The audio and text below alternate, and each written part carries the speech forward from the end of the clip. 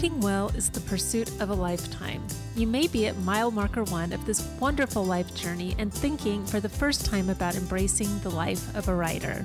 Or maybe you're further along and ready to publish some of your ideas. I'm Melissa Parks with Dave Getz, and we are fellow travelers on this extended road trip to improve our writing and publish our ideas.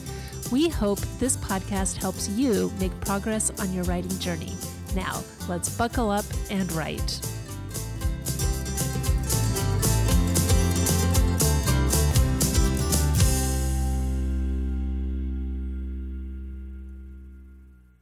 Dave and I recently went to the Story Conference, designed to empower business leaders and creatives to become more effective storytellers. During the conference, as we listened to speaker after speaker, Dave had an aha moment. Storytelling may work for speaking, but it doesn't work for writing. You need to show, not tell. So Dave coined the phrase story showing, and today we want to define story showing, discuss why story showing matters, and also provide 6 strategies for developing your story showing chops. I can't wait to hear about the inception of this phrase, Dave, but before we do that, how about we back up and talk about where we've made progress this week? Where have you made progress, Dave? So my progress is always family related or often family related. I'm getting the yard back in shape from the 2 dogs. I know it's the fall right now, and so just reseeding where the dogs have dug, and I made huge progress. So I know that's nothing huge, but I'm telling you, I feel awesome after I've repaired the lawn. So I feel like it's huge progress. I feel that. I feel like whenever we do something small around the house, it always makes me feel so much more empowered. So I get that.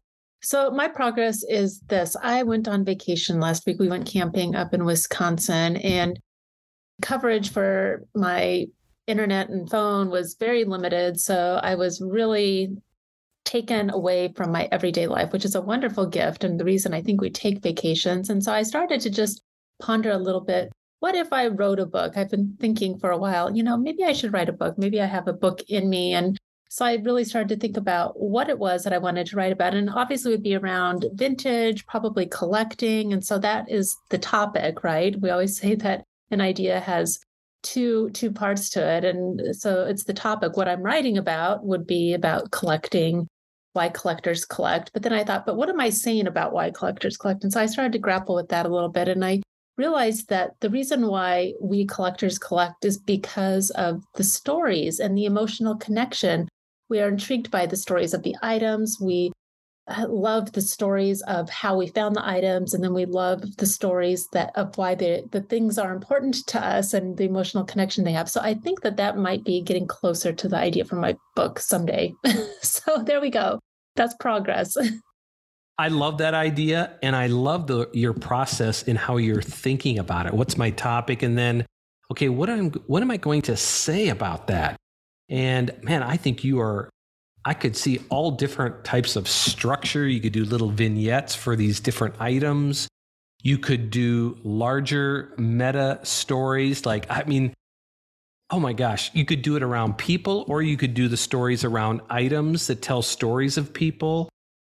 So as you know, I have this coined hashtag called TQITB, which is an acronym for The Quest is the Best. And so every Tuesday, people share an item that they found. And this year, we go through the alphabet, like A through Z. Like I'm going on an antiquing trip and I'm buying A, B, and then you go through. So this year, instead of just doing like A is for Apple, B is for whatever, and then you post something like that, I'm doing idioms. So anyway, there are great stories that go along with the pictures and also the idioms that relate to the picture. So I was thinking the book might be structured around different people, which might be, so it may be more of an anthology or a collection of collectors. So who knows?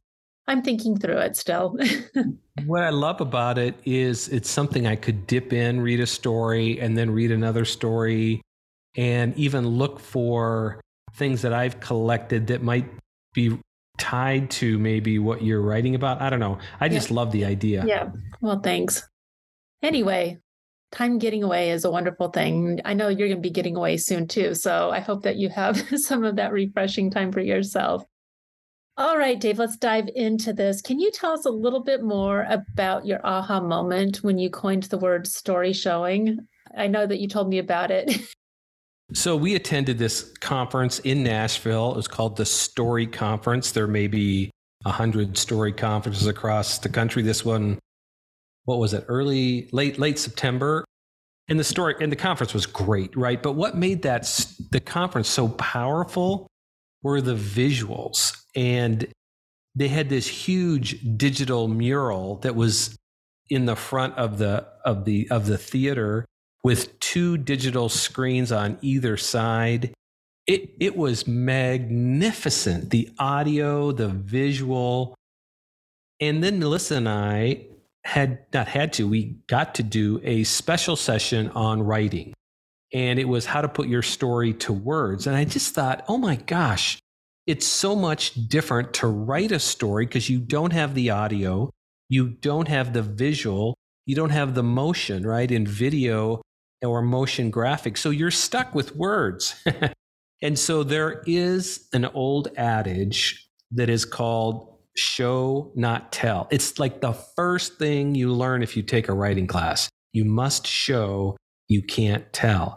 And so all the language was around storytelling at this conference. And I realized for writers, we can't story tell. We can only story show, thus the phrase story showing, not storytelling. So storytelling is when an author summarizes or uses exposition to simply tell what is happening. He walked down the street and it was a cold day and they were going to go there and he felt really bad and this happened and this happened. It's kind of like reporting. It's almost like the so-called inverted pyramid of journalism, at least of news writing, where you have the main story, the main thesis, and then as you write further down, you get more specific into details. But it's not really showing. It's more telling. And so if you're going to write narrative, and most of us are writing narratives, like most of us are writing novels, or we're writing memoirs, and I've written a lot of nonfiction myself, we're writing stories as we're also writing nonfiction. We're telling a little anecdote within the middle of a chapter, let's say, or you're starting the chapter. And so that story as well needs to be, in a sense, be shown through the words and not just simply narrating and telling the story. Does that make sense, Melissa? Yeah, it totally does. And so it describes experiences of the characters or yourself if you're writing a memoir through description and engaging the senses. And the reason why this is important is because that is how readers connect with your writing, is if you engage them on an emotional level, if you engage the senses, if they can see themselves and put themselves in the world, in the story that you are creating, that you are showing them. So yes, it makes total sense. And storytelling, as you said, is fine for speaking. You can get away with it, not to mention just the audio and visuals that you have through the digital realm with which we live. But speaking, you also have intonation, which you can convey an emotion, right? So you don't have speaking intonation when your story showing. So you have to show that in your writing, right? Through language. And you also have nonverbal cues, right? When you're speaking. And you don't have that in writing. So again, you have to show through your writing. So with writing, the audience simply expects more from you. You have to create a scene, you have to develop characters and engage the senses through the words. It's about really creating a sensory experience so your readers feel present with the characters and will take the journey with the characters. I like to think of it, Dave, and I think I wrote a tipster on this. I like to think of it as like if a movie director were to turn your story into a movie or maybe a show, would they be able to create the scene and direct it in such a way that reflects exactly how you envisioned it?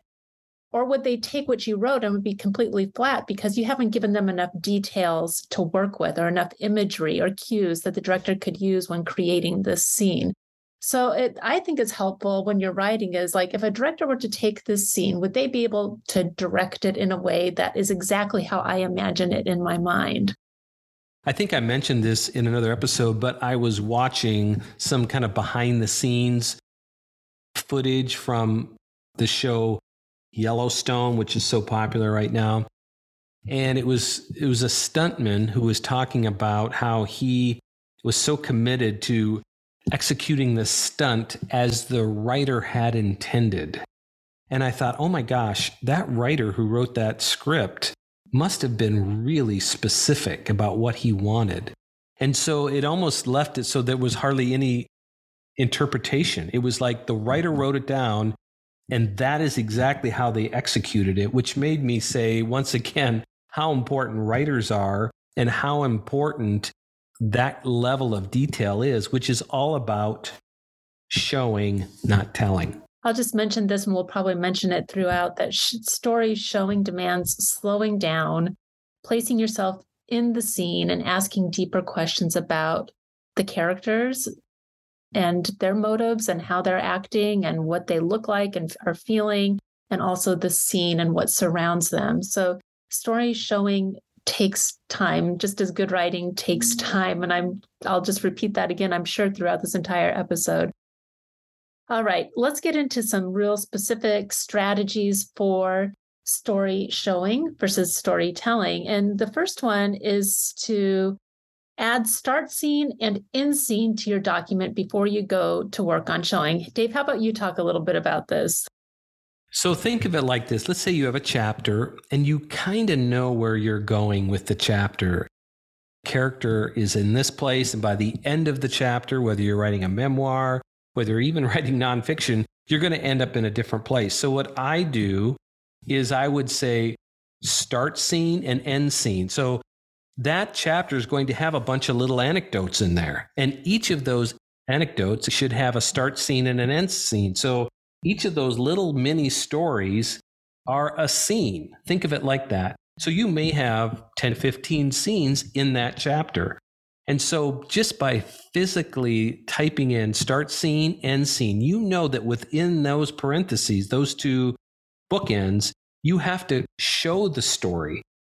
When we talk about showing, every showing ends up in a scene of some sort. So I think before we can even talk about how do you show, we have to say, as you're writing that chapter, you have a bunch of scenes in that chapter. So let's make sure you're clear on what the scenes are. And then you can begin to think about, okay, how do I show within that scene? Does that make sense? That makes total sense. And I would even say that that's when you start to then look at the scene and ask yourself, is there enough here to engage the reader? Have I provided enough details, enough imagery, enough enough nuance that the reader is really invited in to see what I have in my mind and I'm trying to put onto paper, into words. So I think the first step is that, to do this, to identify your scenes and then start to evaluate your scenes honestly. Where can you begin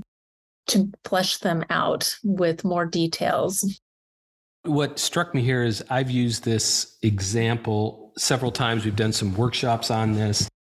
And it's all about, if I were to write a memoir, but if I were to write a memoir on my boarding school experience, I would have to do an opening chapter.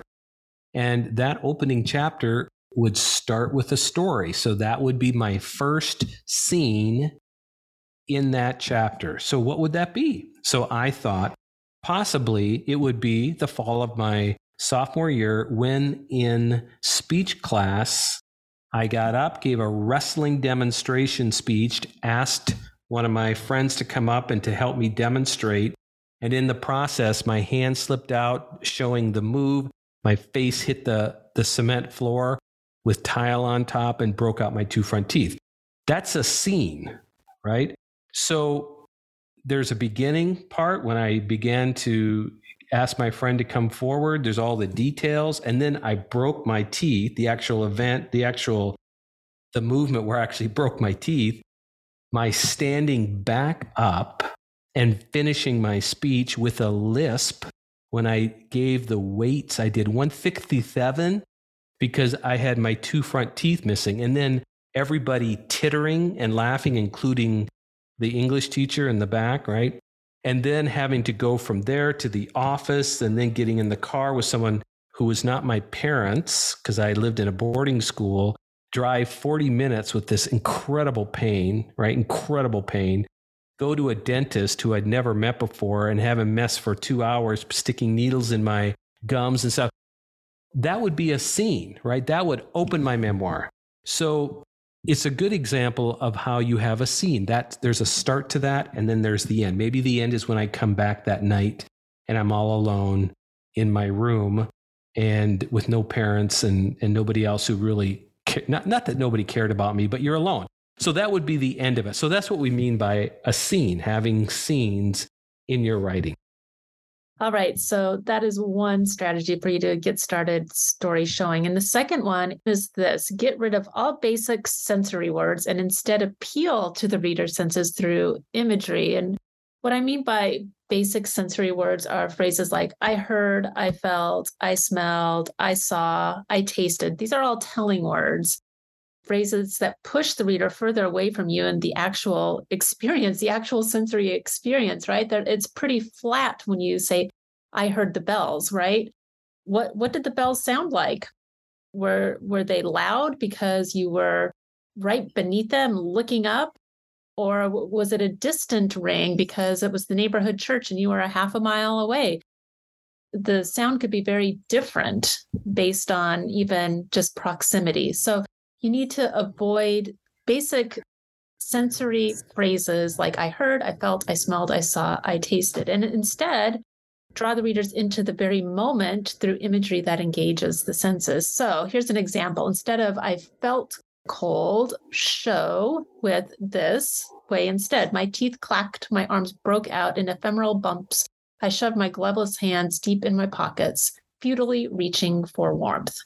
So that may be a few too many words, but it shows you how cold I was, right? Or how cold the character was. Or instead of telling, I smelled the leaves burning, show.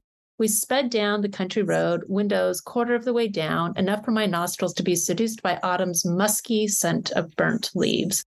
That's a much more sensory experience than I smelled the burning leaves. Those are great examples.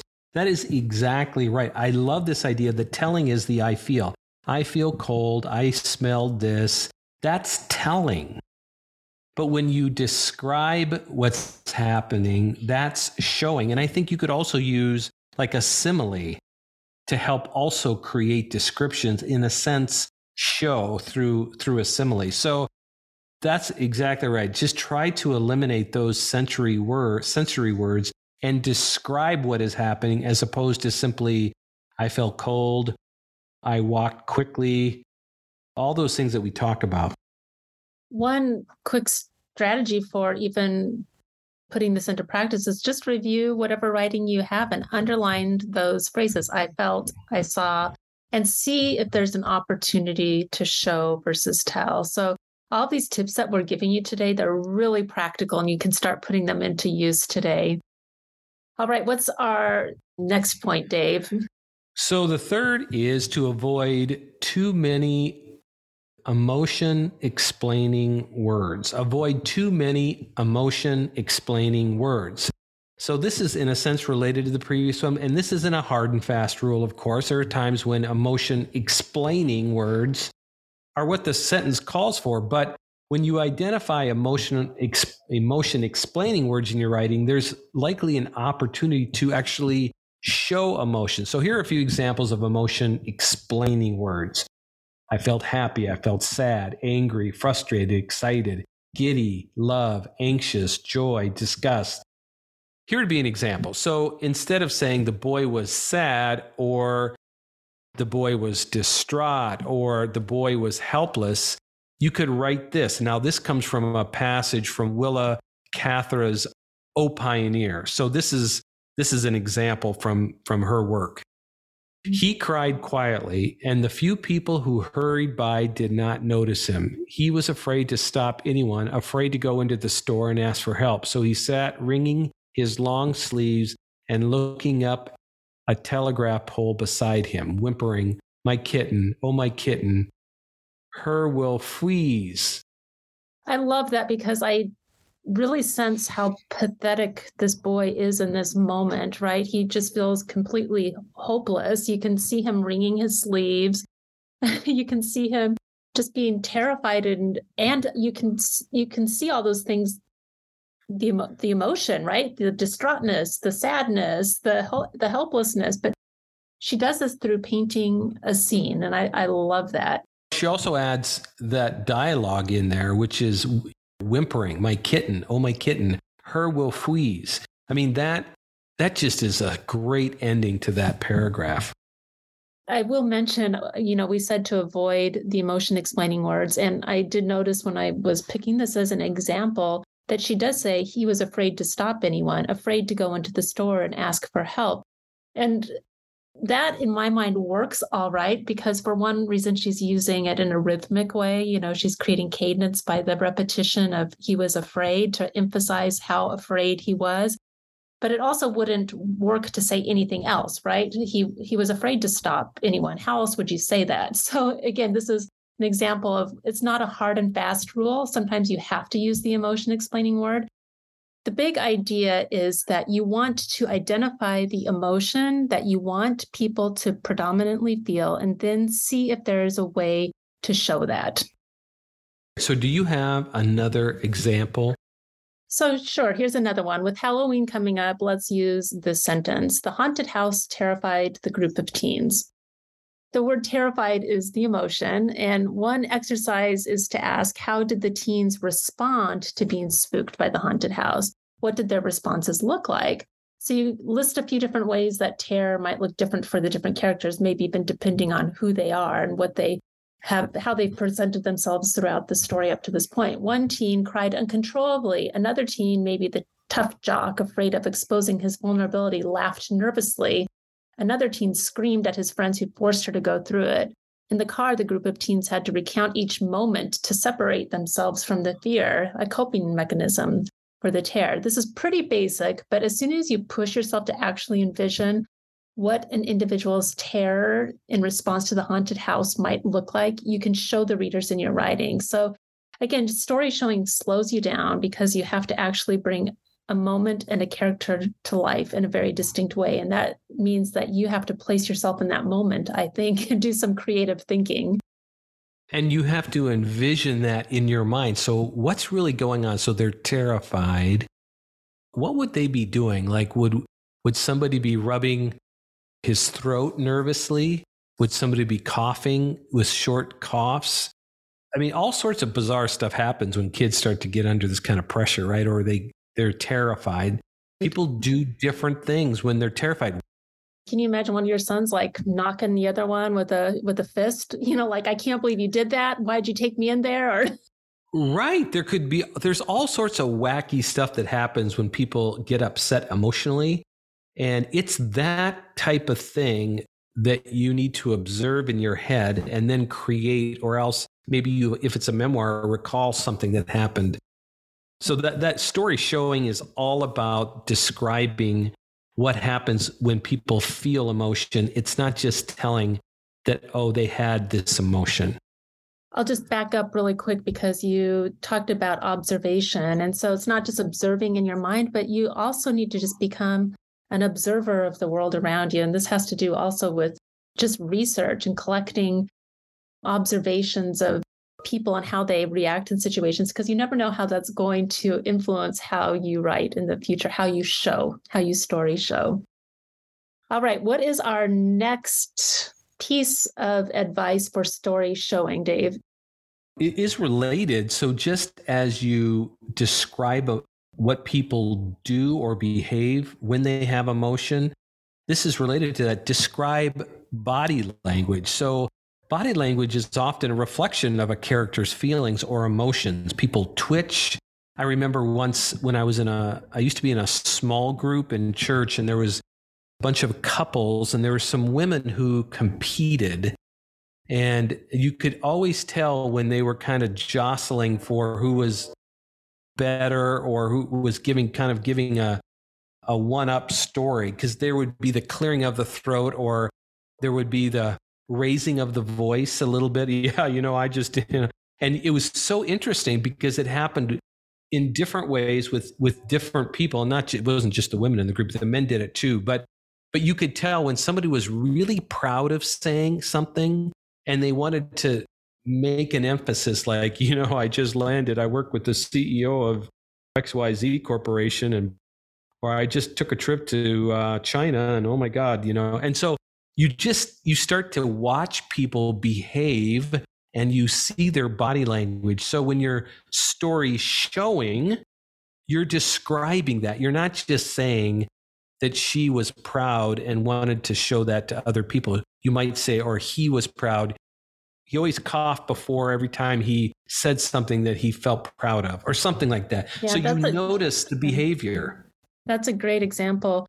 So I pulled a sentence from a piece of literature by Ralph Ellison, Invisible Man, and it's in the opening chapter, which is called Battle Royale, and it describes the character's response to being thrown in an unexpected scenario. The main character is invited to give a speech to the white leaders of the community, and this main character is Black. And while he's there in this ballroom, they invite him to participate in a battle royale, which is just this a boxing match. And so once he's dressed with the match and taken into the ballroom where the match would take place, a naked blonde woman parades around, and it's shocking to him. And here Ellison describes the response of being a Black man with a few of his peers among predominantly white men when this woman appears. And so you can imagine in your own mind what the response might be. And here is the simple sentence. Some of the boys stood with lowered heads, trembling. I felt a wave of irrational guilt and fear. My teeth chattered, my skin turned to goose flesh, and my knees knocked. And so you can just feel the nerve of this main character, right? And how uncomfortable he was.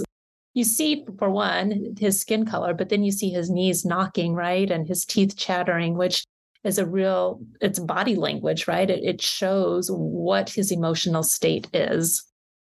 Again, those little tics, like the licking of the lips or the smacking of the mouth or the quick intake of breath or the blinking, some really fast blinking, or, all those great observations. I think it was it Faulkner talked about the three things you have to know to write well. One was experience, one was observation, and the other one was interpretation. But one of those is observation and being an observer, how people respond and when they talk and their quirky behaviors. It's what you show when you write, and it makes for just great writing.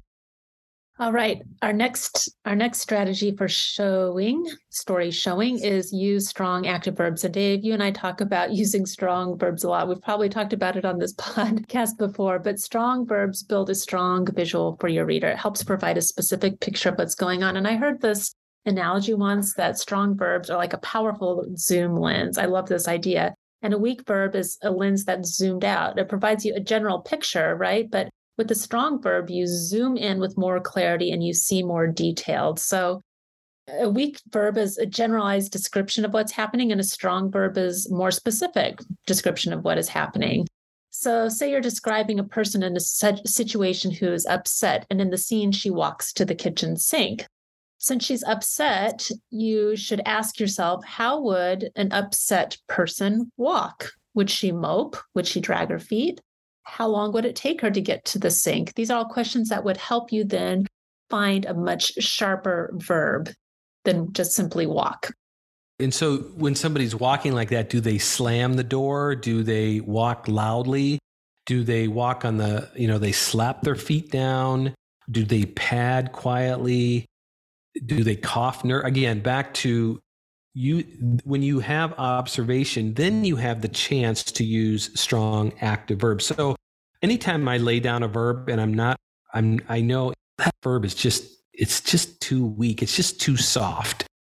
Obviously, I'll go to Google and look for some synonyms. I often don't use those synonyms, but it's enough of a stimulus, I should say, that gets me to think about that next verb that is not maybe in those group of synonyms, but it just helps me think in a fresh way about what I'm actually trying to say. And so I think the art of this is not just to lay something down, but to envision it in your mind as you're writing it. And if you can do that, then you'll find that I think some of these stronger and active verbs will come to mind and they just lift your writing. Like, it's just so amazing to read something that has really fresh, active, even if they're just clear verbs without any adjectives. It just adds so much power to your writing. I love what you said, Dave, about thesaurus, using the thesaurus, because I think so many new writers go to thesaurus and just find a word that they think sounds fancier, right? And there's not a whole lot of discernment, right? And so I like that you're using it kind of as a prompt to get you thinking in a new direction, right? It's not you just going there and finding a word, but it really does help you kind of revector your thinking so you can think in a fresh way. I love that. It's a strategic use of a thesaurus that I've never thought of, but that's probably what good writers do. I will say I rarely use the word that I look for in the synonyms. It usually something fresh comes to mind after I look at the synonyms. It's weird. I don't know how I got into that, but it is definitely kind of a little hack to help come up with better verbs. All right. Our final strategy for story showing is resist overwriting. So we're giving you all these wonderful tips, and we're saying use metaphors, use similes, use 5 words to describe something that you previously only used 1 word for. And what that can do is you could have bloated writing if you try to make every single sentence image driven, right? Or to make every single sentence full of adjectives and strong verbs. There's this tendency when we tell you to try to show, to tell, to just do too much of it. So you're going to have to gauge yourself. Dave, do you have any strategies for identifying when you are overwriting? I will say that when you find that you are spending a lot of time in description in your scenes. So we started this whole session about start to structure your chapter around scenes. That's for one thing. So each, maybe you have 15 scenes.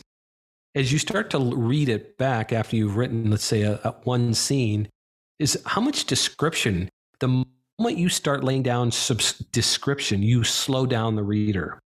And so your description better be good, because the reader's going to bail on you. And a little dab will do you when it comes to description, right? The orange dress, the fluttering of the eyes. You don't need to say the fluttering blue eyes on the cold, sunny day. I mean, less is always more when you're writing, understating versus overstating. So if you're making the reader slow down in your writing, that's kind of a red flag that you're overwriting. You're too much description. So we talk about showing, and that is absolutely the truth. But you can't slow down the reader, and you have to make sure that you're keeping the reader moving through that scene so that he or she wants to jump into that next scene. It takes discernment, right? You have to be discerning as you write, and then you have to be discerning as you start the review process. If it's taking you a lot to get through a sentence and you're like, whoa, that's too long, I'm kind of bored of myself, then you're likely going to bore your reader, right? So you just got to be aware of that. What may sound great with your first draft, as soon as you read it out loud, or you read it just quietly to yourself, you might say, yeah, that's overdone. So just put on that reviewer hat and try to be objective and try to imagine how the reader is experiencing your writing. I was listening to Sutri, which is another book by Cormac McCarthy, who's my favorite author probably all time. And he wrote The Road, and he wrote No Country for Old Men, which is also where those two were made into movies. He's a Pulitzer Prize winning author. And I thought I had read most of his stuff, and I realized there's 2 books I have yet to read. One is Sutri, and the other one's called Outer Dark. And so I picked up Sutri, and I'm not reading, I'm listening to it on Audible. And when you listen to it, I'm like, how does he get away? He'll go for 2 to 3 paragraphs, it seems, describing a scene. Like describing. We talked about minimizing your description. He just goes, he'll describe this whole scene before there's any movement at all in the story. And I thought, Cormac McCarthy can do that. He's a Pulitzer Prize winning author. I cannot do that, because I don't have this skill to describe and create scenes and to show that description of what's happening like he does. So I think for those of us who are not as mature of writers as Cormac, you have to really limit your descriptions. And when you do describe, you have to show, you don't tell the feeling, you show the feeling. All right. I'm going to just go through our 6 strategies for story showing. That's a tongue twister. It is. Lots of story showing. Story showing. So the first one is add start scene and end scene to your document before you go to the work on showing. The second is to get rid of all basic sensory words and instead appeal to the reader's senses through imagery. The third is avoid too many emotion explaining words. The fourth is describe body language. The fifth is use strong active verbs. And then the sixth, which we just ended on, is resist overwriting.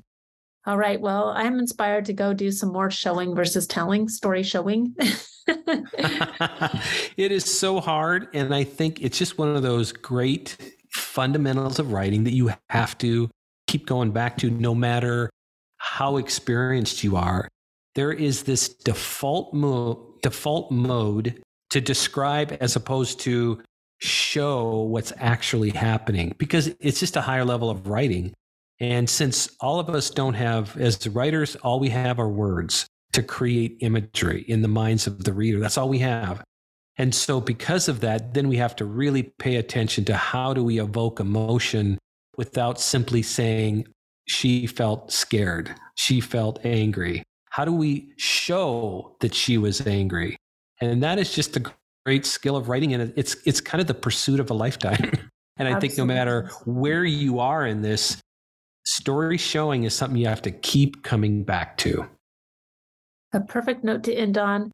Let's move into our words of the episode before we officially sign off. I'll go first, Dave, and mine is battle royal.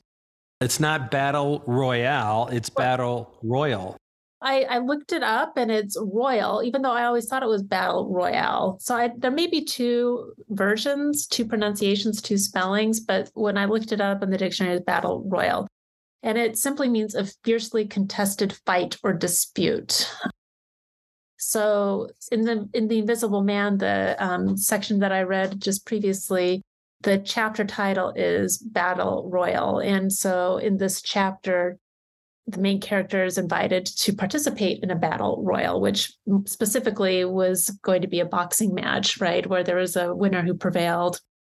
But metaphorically, it can mean a battle between 2 adversaries, right? A contested fight or dispute. So I suppose it could be used to describe a game between the Packers and Bears. Like there was a battle royal on the field between the Packers and the Bears, which is kind of a metaphor. Well, the Green Bay Packers always destroy the Bears, so I don't know if that's a battle royal or not. All right, well. I'm a Bears fan.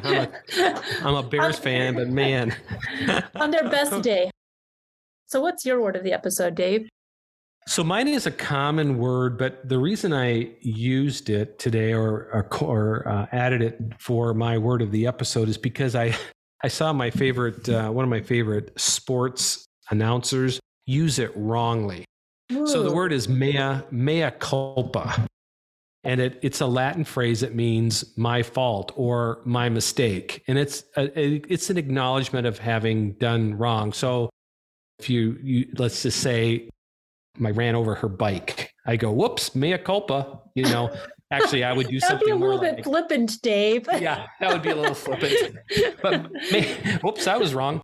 But it's a phrase and it's a Latin phrase and you hear it a lot, but he said it mea culpa. Oh, it's mea. It's not mea culpa, it's mea culpa. Okay, and I always thought it was mea culpa. Well, there we go. I'm going to sound so much smarter now. Or everybody's going to look at me like I'm wrong because everybody else is saying it the wrong way. Totally. All right. We enjoyed this podcast episode so much, and we hope that you really dig into story showing and maybe even send us a couple of paragraphs of how are you incorporating some of the strategies that we've shared today. All right, Dave, I think that's it. I'm Melissa Parks. And I'm Dave Getz. Now buckle up and write.